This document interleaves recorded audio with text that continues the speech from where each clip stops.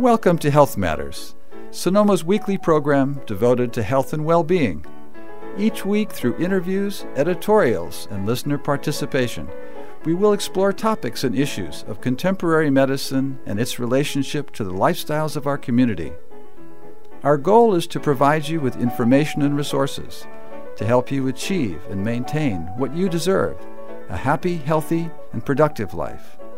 I'm your host, Dr. Ned Hoke, a veteran in natural methods healthcare, speaking with you today from Sonoma Valley, California, for an hour of health topic digestion and discussion. Please stay with us.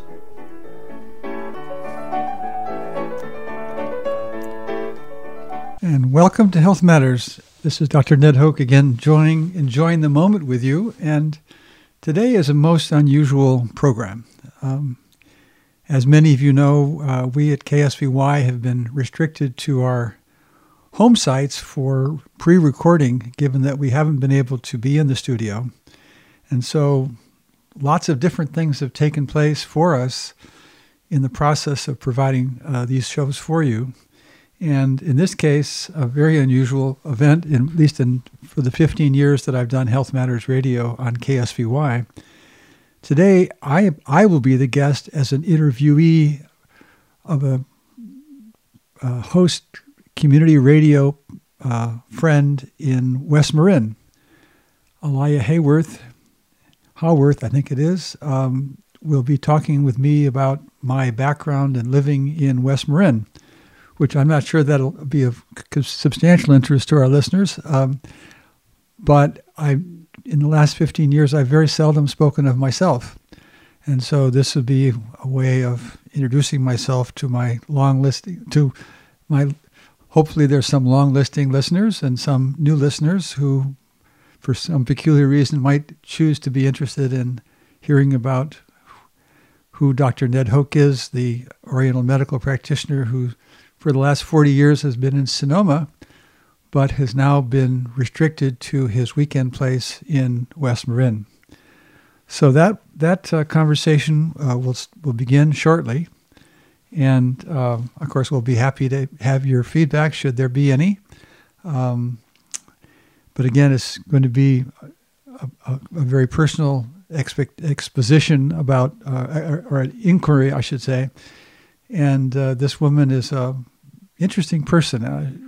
When she did a pre-interview with me recently, and during that interview, we discovered that we had paths in common, actually, which were quite unusual, which we'll probably get to that. But we'll talk about a lot of, because she is interested, the intention of her interview is, as she is the director of the Bolinas Museum, which is really a quite remarkable small museum here in West Marin. And her commitment as the museum director is focusing on the arts. And she'll be probably sharing with us and inquiring of me the period of my life when I began a different sort of life in California early in the 1970s as a apprentice woodworker with a famous woodworker named Espinay. And so we'll be talking about that, I'm sure, some. But like I say, the reason I'm saying this is because her orientation is not medical. Her orientation is artistic. And so she'll be coming at the topic from an artistic point of view. And there'll probably be very little conversation about my medical career, even though the last 40 years I've been in Sonoma doing exactly that.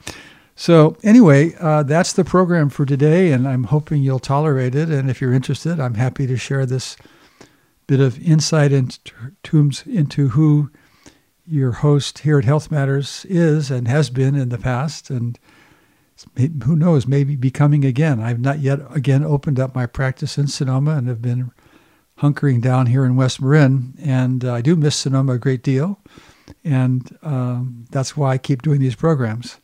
So anyway, I hope this is of some interest to you, and if it's not, you can tune in some other station. But in the meantime, please stay tuned. We'll be back with you shortly. In the San Geronimo Valley, we stream live and archive at KWMR.org. Programming support for KWMR is provided by our listener members and by the San Geronimo Valley Community Center online at sgvcc.org. And now it's time for Original Minds, hosted by Elijah Haworth. Please stay tuned.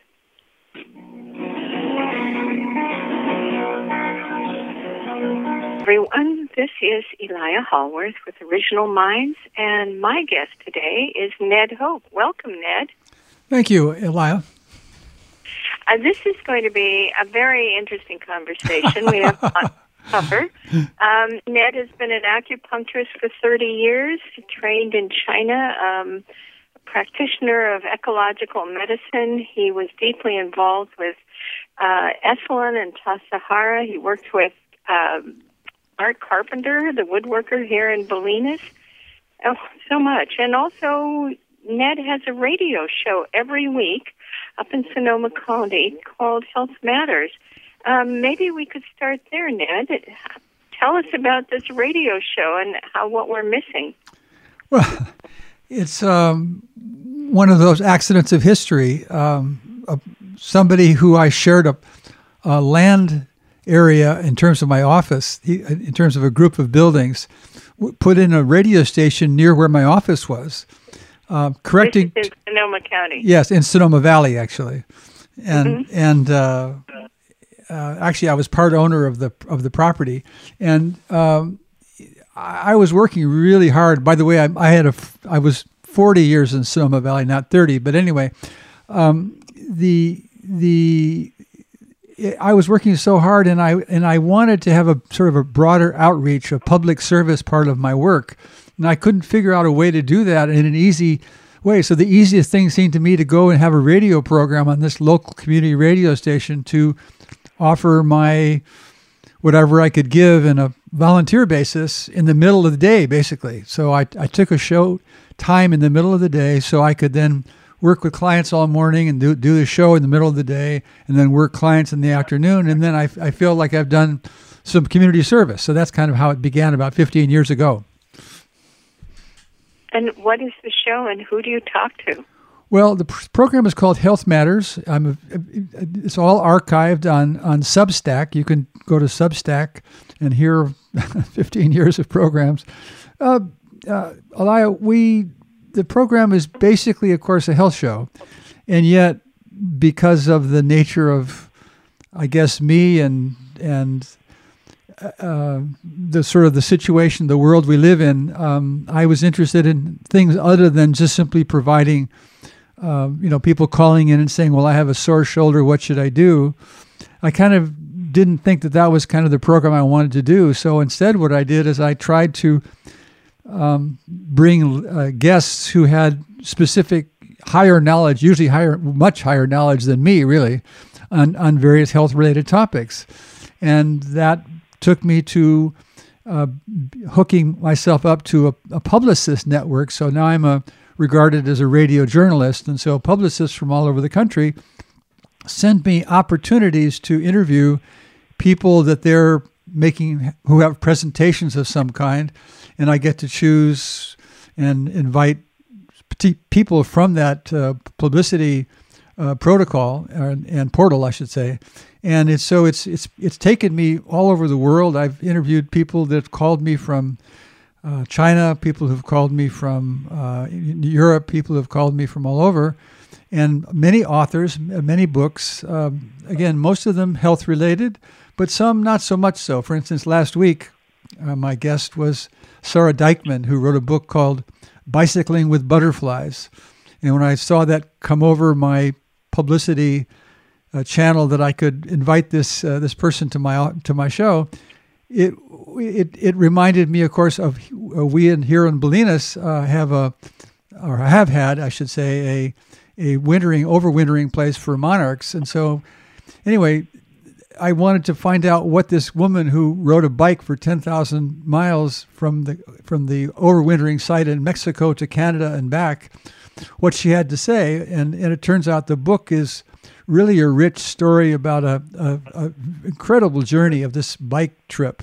But it also carries the message of ecology. It carries the message of the necessary things that monarchs are in terms of their pollinators. And so like bees and other insects of that type, they're really essential to our food supply. So I wanted to share that with our audience. So that was not a health show at all. That was an ecology show. So that's what happened. The health shows were not 100%. I would always do a lot of ecology, and I did some politicians. And so anyway, so that's kind of a thumbnail anyway. Well, so you had many really remarkable authors on, and you said even you talked with the Surgeon General of the United States. That's a very broad outreach. Oh, right. Yeah, that was interesting. And then all other people too. The guy at FDA, the former director of FDA, who was the guy that took on the tobacco companies. I was very happy to have him on and tell the story about what it was that like to be an FDA director and to take on the tobacco companies. And so there is a certain amount of public policy advocacy that goes as part of the show as well. Well, and that must enrich your own practice, your own what you call ecological medicine. Well, I don't know. It's so funny. I mean, I'm doing that show for 15 years. I can't say I think I've ever had a single client that has arisen from hearing me on the radio. And of course, part of that has to do with it. I don't use it as a advertising platform for myself. I barely mention my name, and I don't talk about myself at all.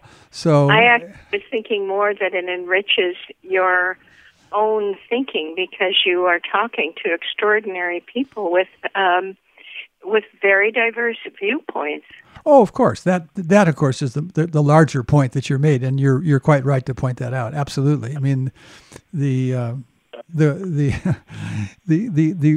authors particularly the authors of interesting books have widened my psychological and emotional perspective enormously. To hear people who have, when people write a book, they've become very dedicated to a topic, and so they have some very penetrating ideas that they're seeking to share in their writing. And then when they talk about it after they've just published it, which usually we get people that have just published their book, and so they're way into it in a way that's wonderful to listen to, because of course, for me, so much of conversation and public chatter is just sort of noise, and that's always been hard on my ears, to be honest. And so I find normal media to be just incredibly noisy, just full of sound without without any real focus.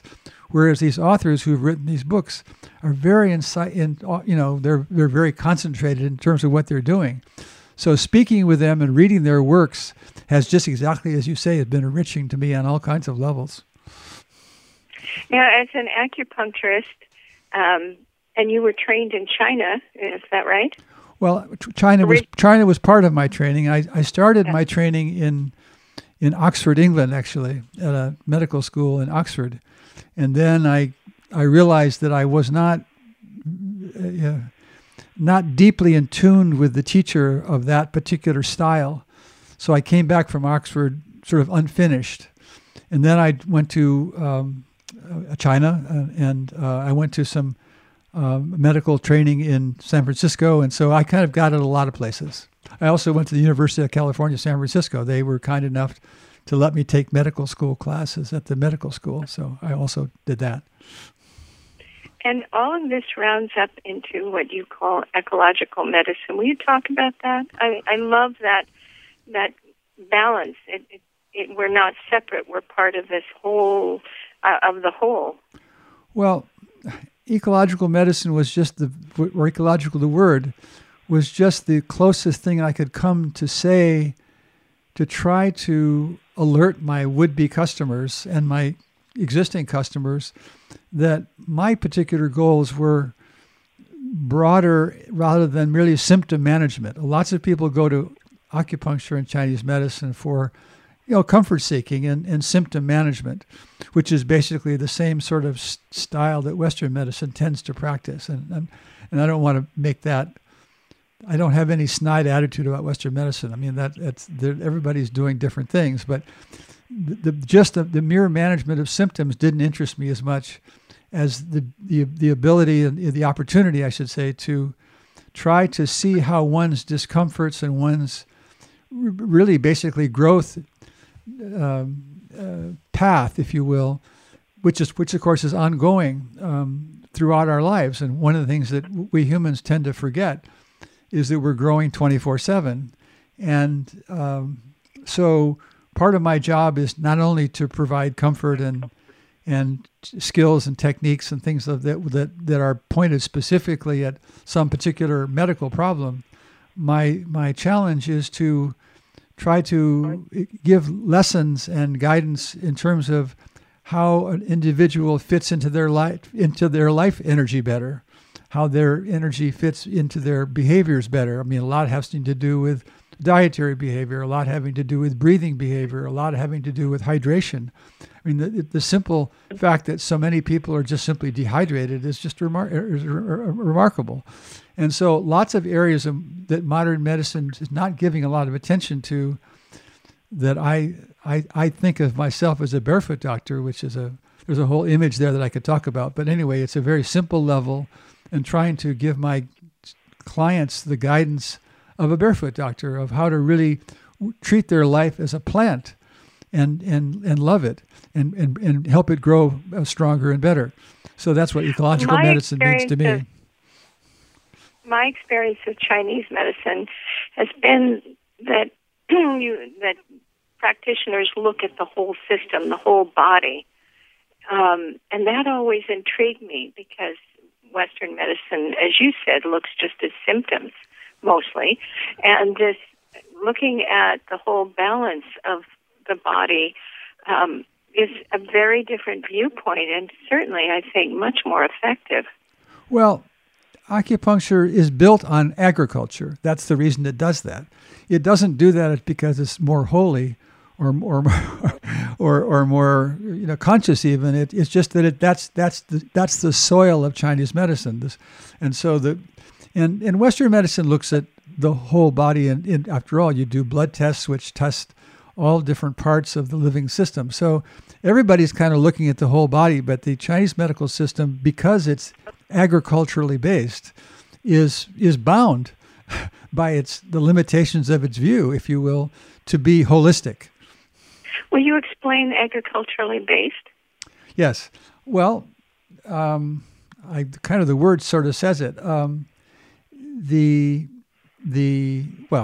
If you combine you think of the living form, the body, as a plant. If you think of it that way, then if you use the philosophy of Chinese medicine, basically the philosophy of medicine and life is that life is a basic balance between fire and water.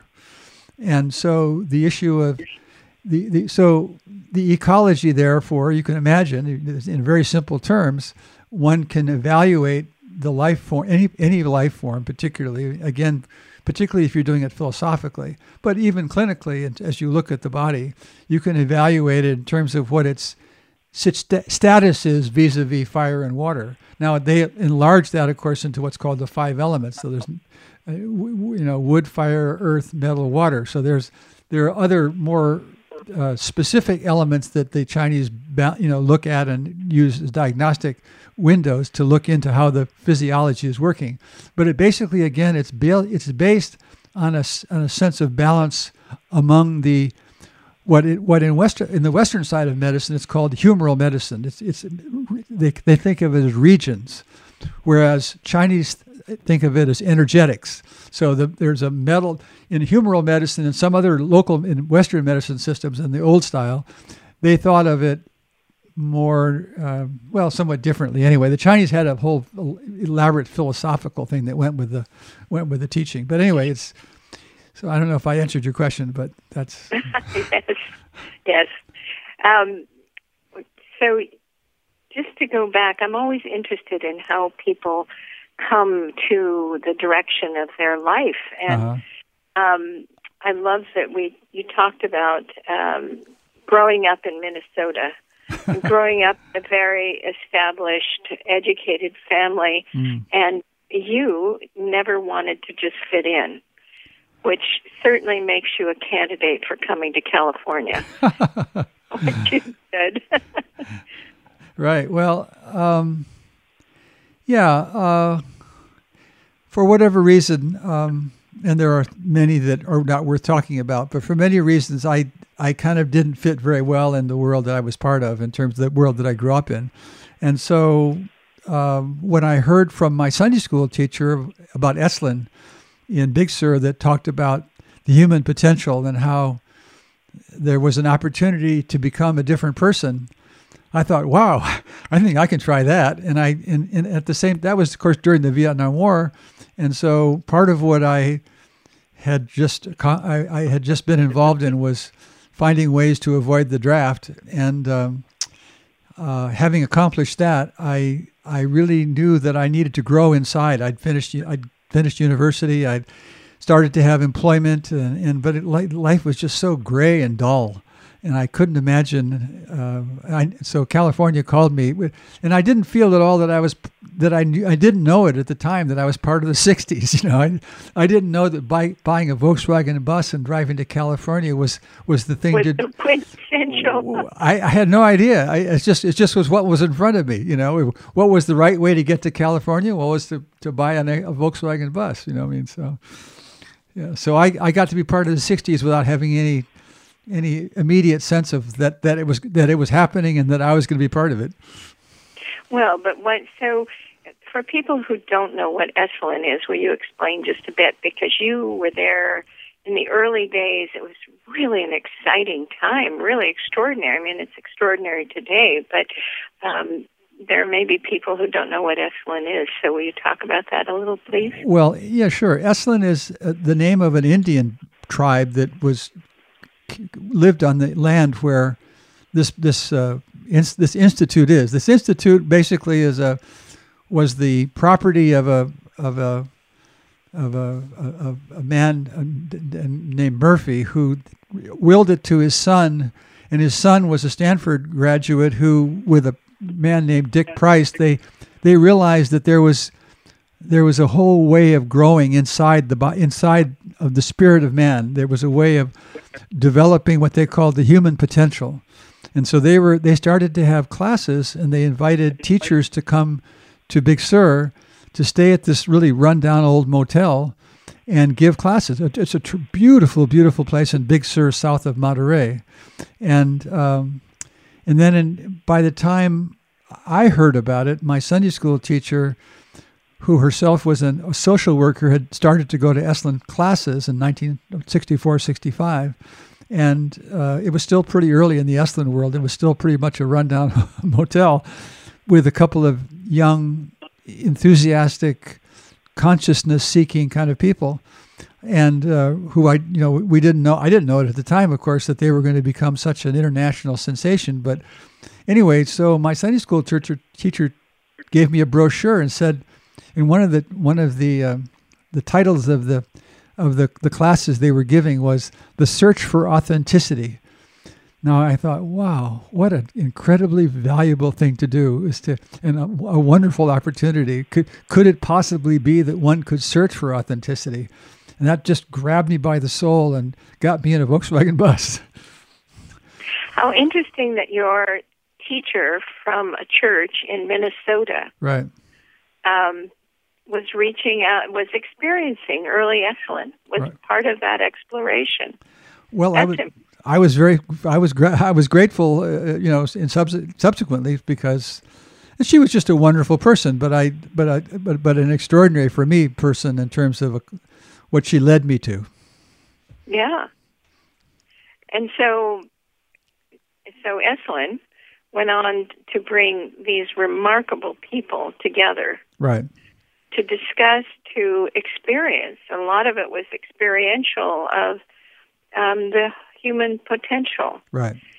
So what did you find when you got there?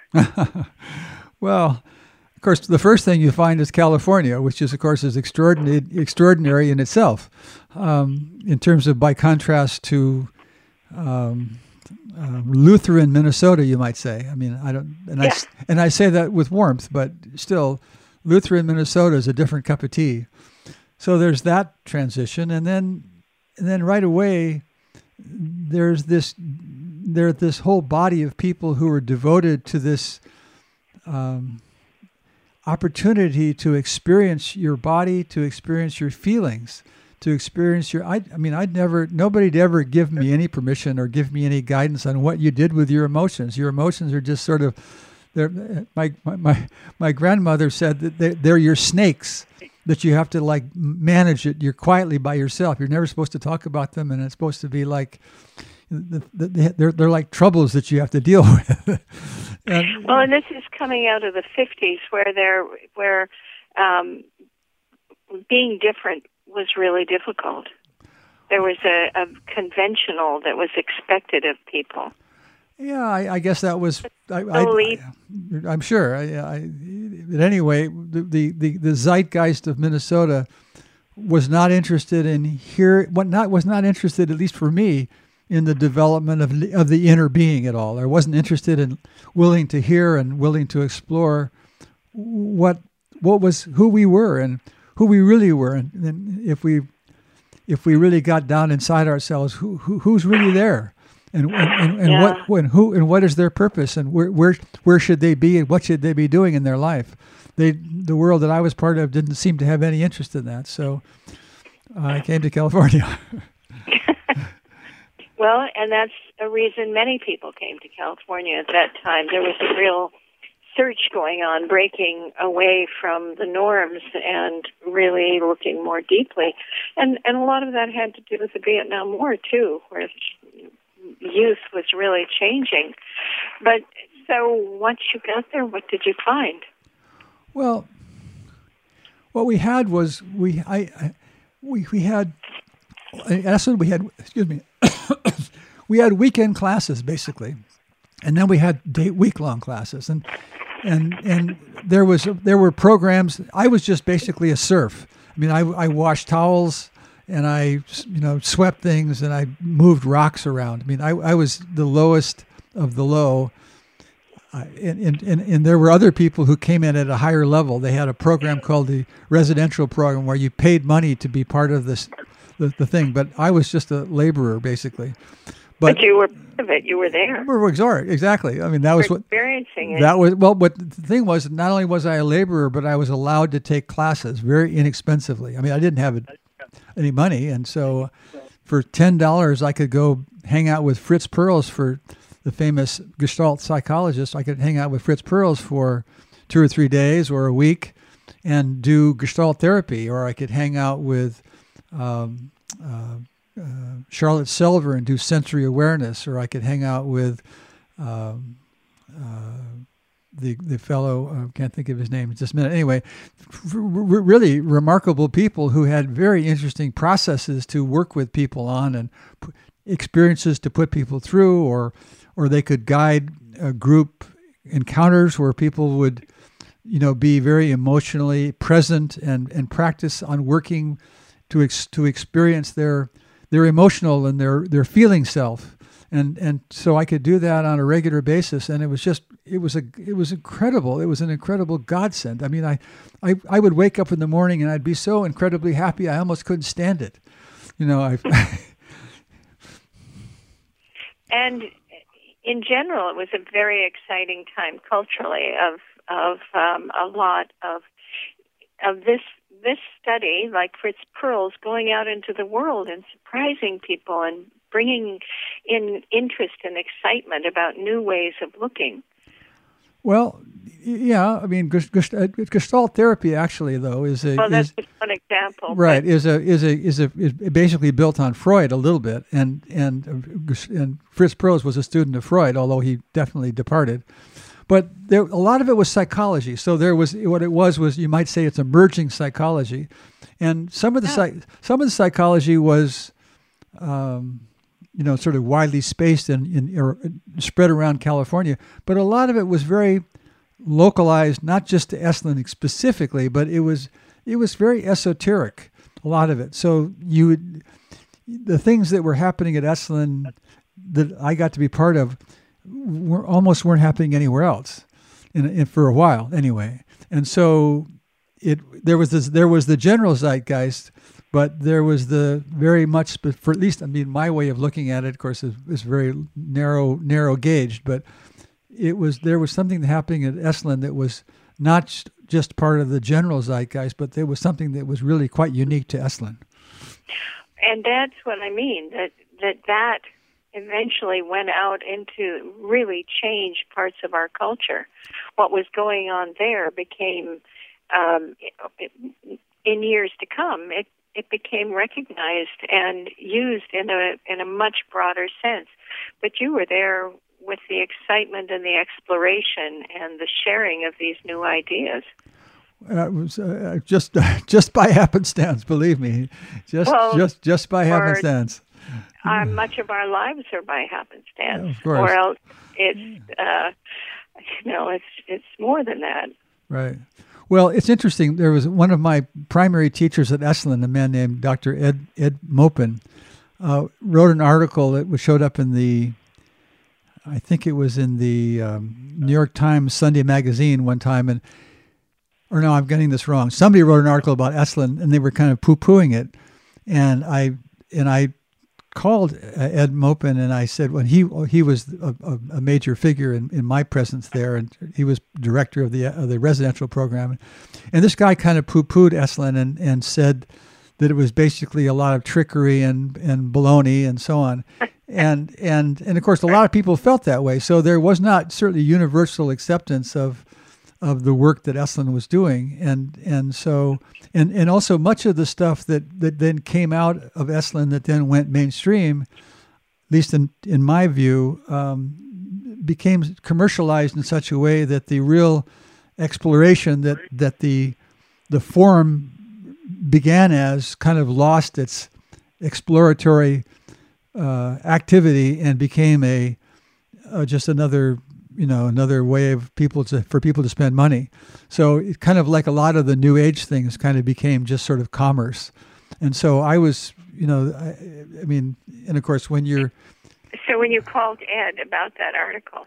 Well, I called him. I said, well, and I wanted to interview him about it, he gave me I wish I could do a good response to both the article and represent that well, and then represent Ed's response. But he basically poo-pooed the poo-poo and said, and really reflected back on really what Esalen had done in terms of providing pretty much exactly what you just said, provided an instigation to many things in the culture that have turned out to be extraordinarily valuable. So thank you for your recognition of that, and I agree with you.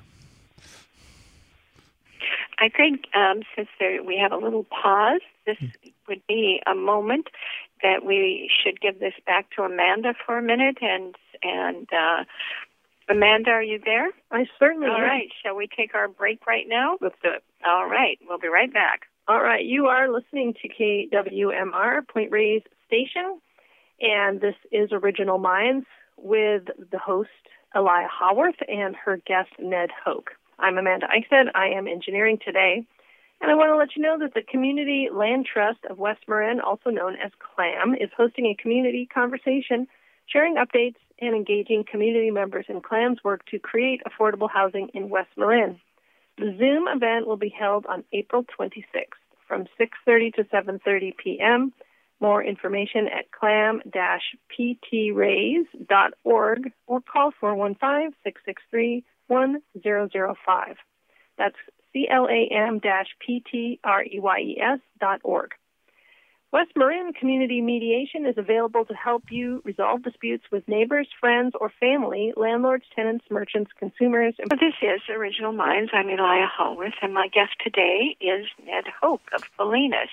Moved here in 1971, but had a practice as an acupuncturist for 40 years in Sonoma County and practices ecological medicine. And we've just been talking about his experiences in the early days of Esalen. So, Ned, Zen Buddhism entered your life. Did you meet Suzuki Roshi through Esalen? Yes. Well, Suzuki Roshi came to Esalen in 1968, if my memory serves, and lots of people had come to Esalen, and so it wasn't that remarkable, actually. And of course, Tassajara is just kind of over the hill from Esalen. So, and tell people what Tassajara is, please. It's way deep into Carmel Valley, which is just over the mountains from Big Sur.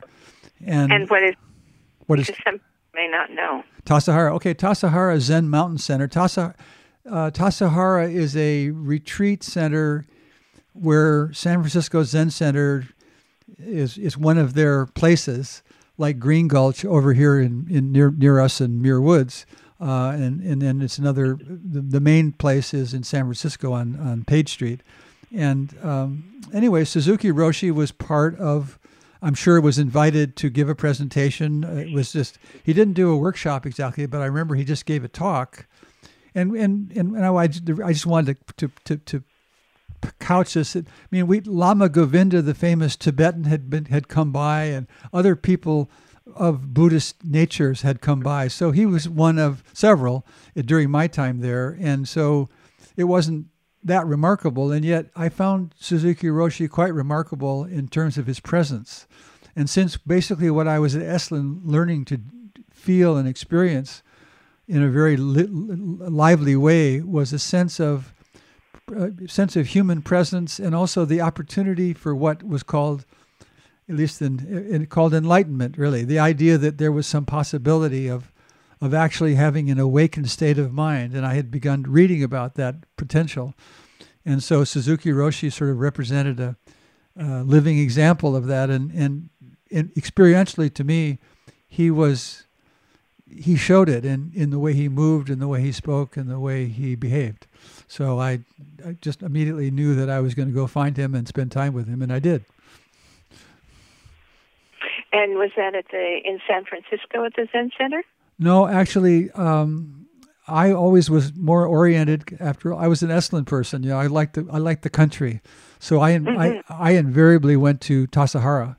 So anytime Suzuki Roshi, I mean, I'd go to San Francisco and spend some time listening to him there, but very seldom. Mostly my goal was always to, if Suzuki Roshi was at Tassajara, I could try to be there as long as I could.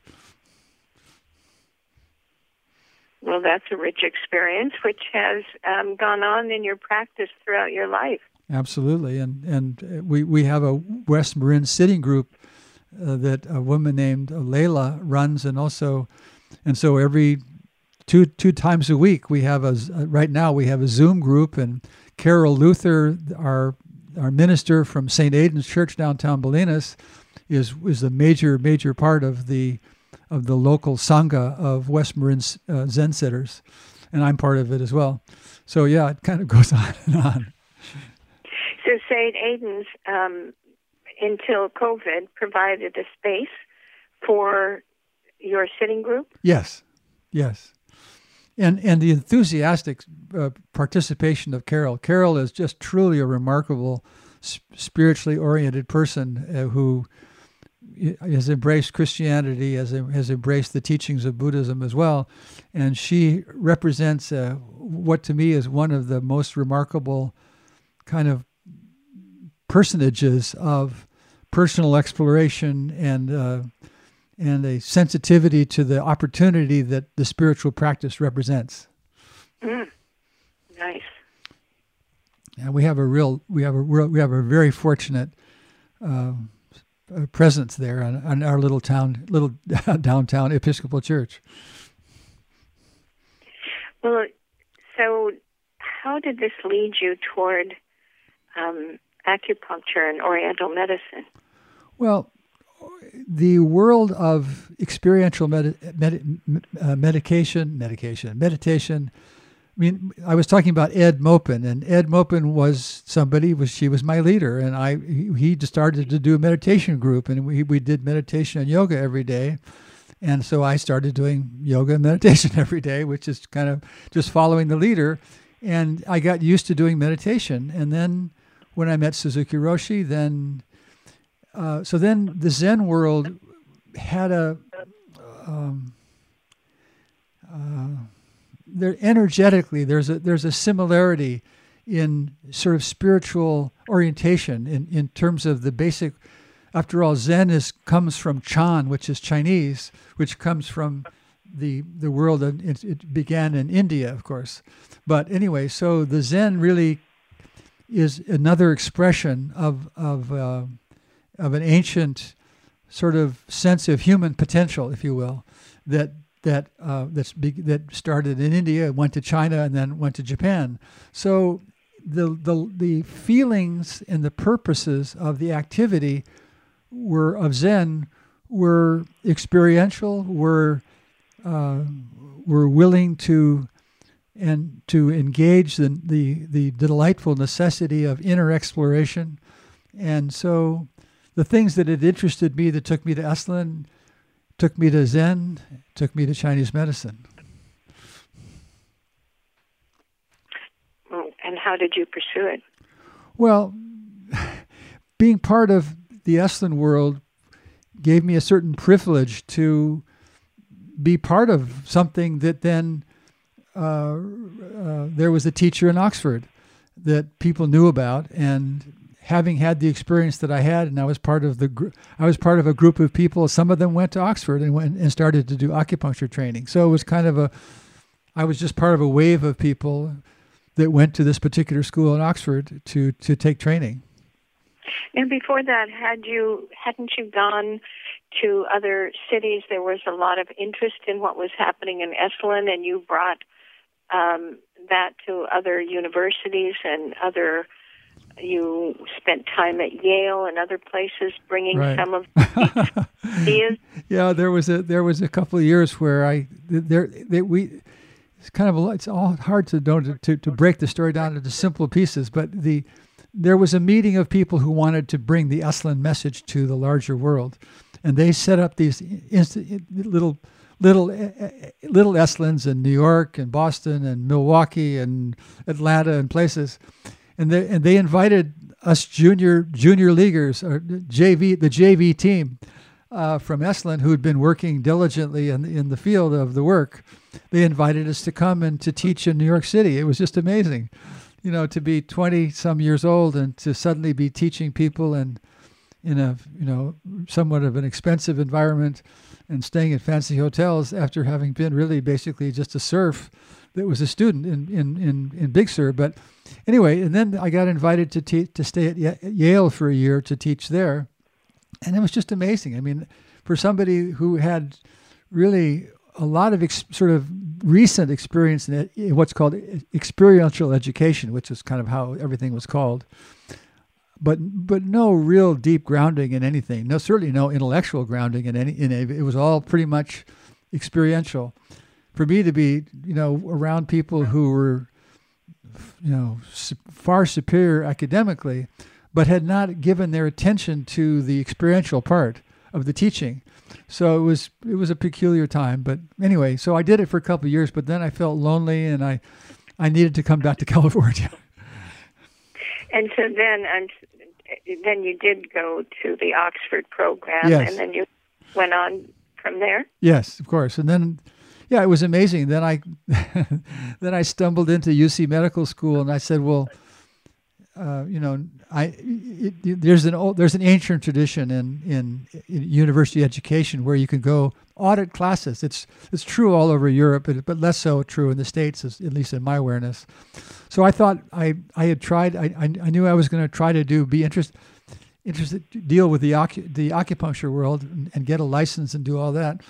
But I knew I needed to have a deeper understanding of medicine. I had no science background at all. I'd never taken any biology. I'd never taken anything.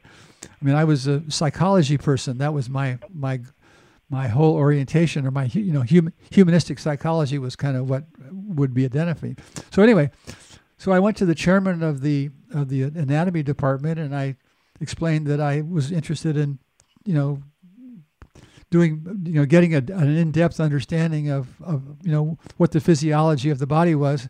So he just put a white coat on me and walked me into the gross anatomy lab and set me off on a year's effort of classes at the University of California. He called around and got me to take other classes and got me into other classes, and it was amazing. I mean, I couldn't believe you could just walk in off the street, and pay no fee, and just get to not He only. must have seen something in you. I haven't any idea, but he was very kind about it, and so I spent a year at UC Medical School, and it was really very important to learn the language of medicine and learn the parts of the body. If you spend a year dissecting a human body, you learn a lot of stuff. And if you go to one of my classes was in nutrition. There was a now famous woman named Marion Nessel, who's writing a lot of books still today, writing books on the world of nutrition. She was one of my teachers, and so on and so forth. So yeah, so it was just amazing, So but I think it helps to be white and well spoken.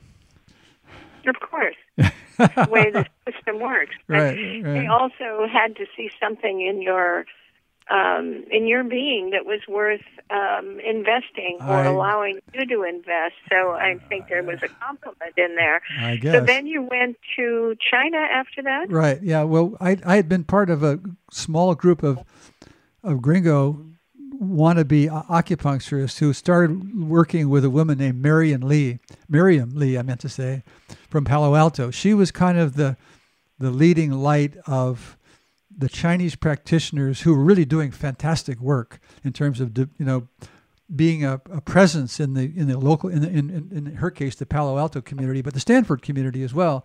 And so she was very well known as being someone who was a remarkably successful therapist as an acupuncturist. And there were other acupuncturists in San Francisco who were practicing behind card shops, and they were doing it, but it was very underground. Miriam Lee was right out there in front, and she also took white, gringo type students. And so for a bit of time, I spent some time with Miriam Lee, and that got me started. And then because I was part of that group, I managed to get an invitation to do this World Health Organization program in Beijing for the United Nations, and it was a training for third world doctors, but they allowed one person from California to go to this program for God knows how I got to be that person. It amazes me to this day. But anyway, so I got to be part of this program in Beijing as part of the United Nations training program, and that was interesting. Well, it sounds like a bit of destiny was falling in your lap. I guess. Yeah, it was, and it was so interesting to watch the Chinese do it too, because they weren't kidding around in a way, and at the same time, I saw how much of modern China was holding its nose about this old style medicine, and so. What year was this that this you were was, there? 1980. Uh-huh. And they were very few Americans in China at that time, and actually one of my neighbors, a man named Orville Schell, who's quite famous now. He became he's written lots of books, and he was you probably know Orville even, and anyway, so Orville, I actually saw Orville in Beijing one day, but at any rate. There were a few people from California who were there, but it was still very, not very many. And so anyway, I don't know where to go with that, but yeah. Well, it was an interesting time to be there. You weren't there you were there at a time that was very pivotal politically in China, but getting to see the old tradition, the living tradition. Right. Which made it very different, which I went with the idea, hoping to see that Chinese were actually using the system intellectually the way the books talked about it. And I was interested primarily in how they were dealing with mental illness. So like when I went to their mental health hospitals, I was hoping to see a very erudite form of Chinese medicine. But unfortunately, what I saw was a very sort of almost disinterested, watered down, mechanistic version of a practice that. But now I didn't get in very deep, and I couldn't see very clearly. So I mean, for me to say what I'm saying, I have to be very guarded and because I'm just profoundly ignorant, really. But what appeared. there had been the Cultural Revolution, Yes, the right. Mao undermining everything that was the old way. Exactly. You put your Telling finger. people they had to find the new way. So it Yeah. was a very specific time when maybe it would have been dangerous to say to not water it down, because it was a time in the culture. Well, and also the Maoists also even changed the language of Chinese medicine. Basically, they took away the right to speak of it in a psycho-spiritual way. And so everything, exactly as you said, was very mechanistic. And so, it was a trying time. It was funny, though, because I was at the Academy of Traditional Chinese Medicine, and as long as I stayed with the group that I was part of, the Third World Doctors, it all was this very mechanistic thing and so on. But then when I very soon on realized that I wasn't really getting the full deal. And so I would wander away from it was a great big, after all, the Academy of Traditional Chinese Medicine, it's a great big place. And there's lots of clinics all over the place. And what I used to do is wander away without my minder. And I'd go watch other people doing acupuncture. And it was remarkable. They were doing such different things than they were showing these third world doctors. They were doing, well, just remarkable things in terms of style of practice, in terms of what they're attempting to do. But of course, I didn't speak Chinese, so it was very awkward to try to really understand. But anyway, blah, blah. So no, well, this is very interesting, because what a diverse background you have brought to your practice, to the 40 years that you've been practicing as an acupuncturist. Right. Well, I always remind people that I'm just very much a barefoot doctor beginner. I've had a lot of experience, but I haven't really learned very much. I just have this basic set of skills that I do. But anyway, go ahead. But you work very much, it sounds like, with intuition. And intuition, and sort of a skilled intuition is very powerful. I suppose that's what people tell me, actually, when they comment on what they got from me. They say that they were grateful for the ability of my intuition to be useful to them. So what you're saying seems to be coming out of the mouths of my clients. So good. Yeah. Well, that's a very honest compliment, and it's very important, because just the way Western doctors can be. Some can be really remarkable. Absolutely. Oh, absolutely. And others not. But acupuncture is, for me, acupuncture, I have seen miracles happen. Sure. Yeah. And seen very special things. And you asked me what, maybe for an example, when we were talking the other day, and my mother had cancer and was getting, I think it was cytoplasm, and every month, and I would be with her. I commute every 2 weeks. I was up there for 2 weeks, and during the chemotherapy, she would be violently ill, throwing up there was nothing to throw up, and then coming home and just being wrecked for 2 weeks and not being able to eat. And they said, well, have her eat anything, have her eat junk food, anything, just get her to eat. Well, I amazingly, in that my nuclear energy hometown, found one acupuncturist, and he was Chinese, and he was very respected. He was really quite amazing. But every day before her chemotherapy, I started taking her to the acupuncturist. And after that, while getting the chemotherapy, she would be a little nauseous. She'd come home and sit at the dinner table with the family, and she'd be tired, but she'd eat. And the doctors in the regular AMA in the hospital were really amazed by this and started to pay attention, started to have interest, and many, many more examples. But that one was one where the doctors that she was seeing really started paying attention to what was happening because of the chemotherapy. I mean, because of the acupuncture.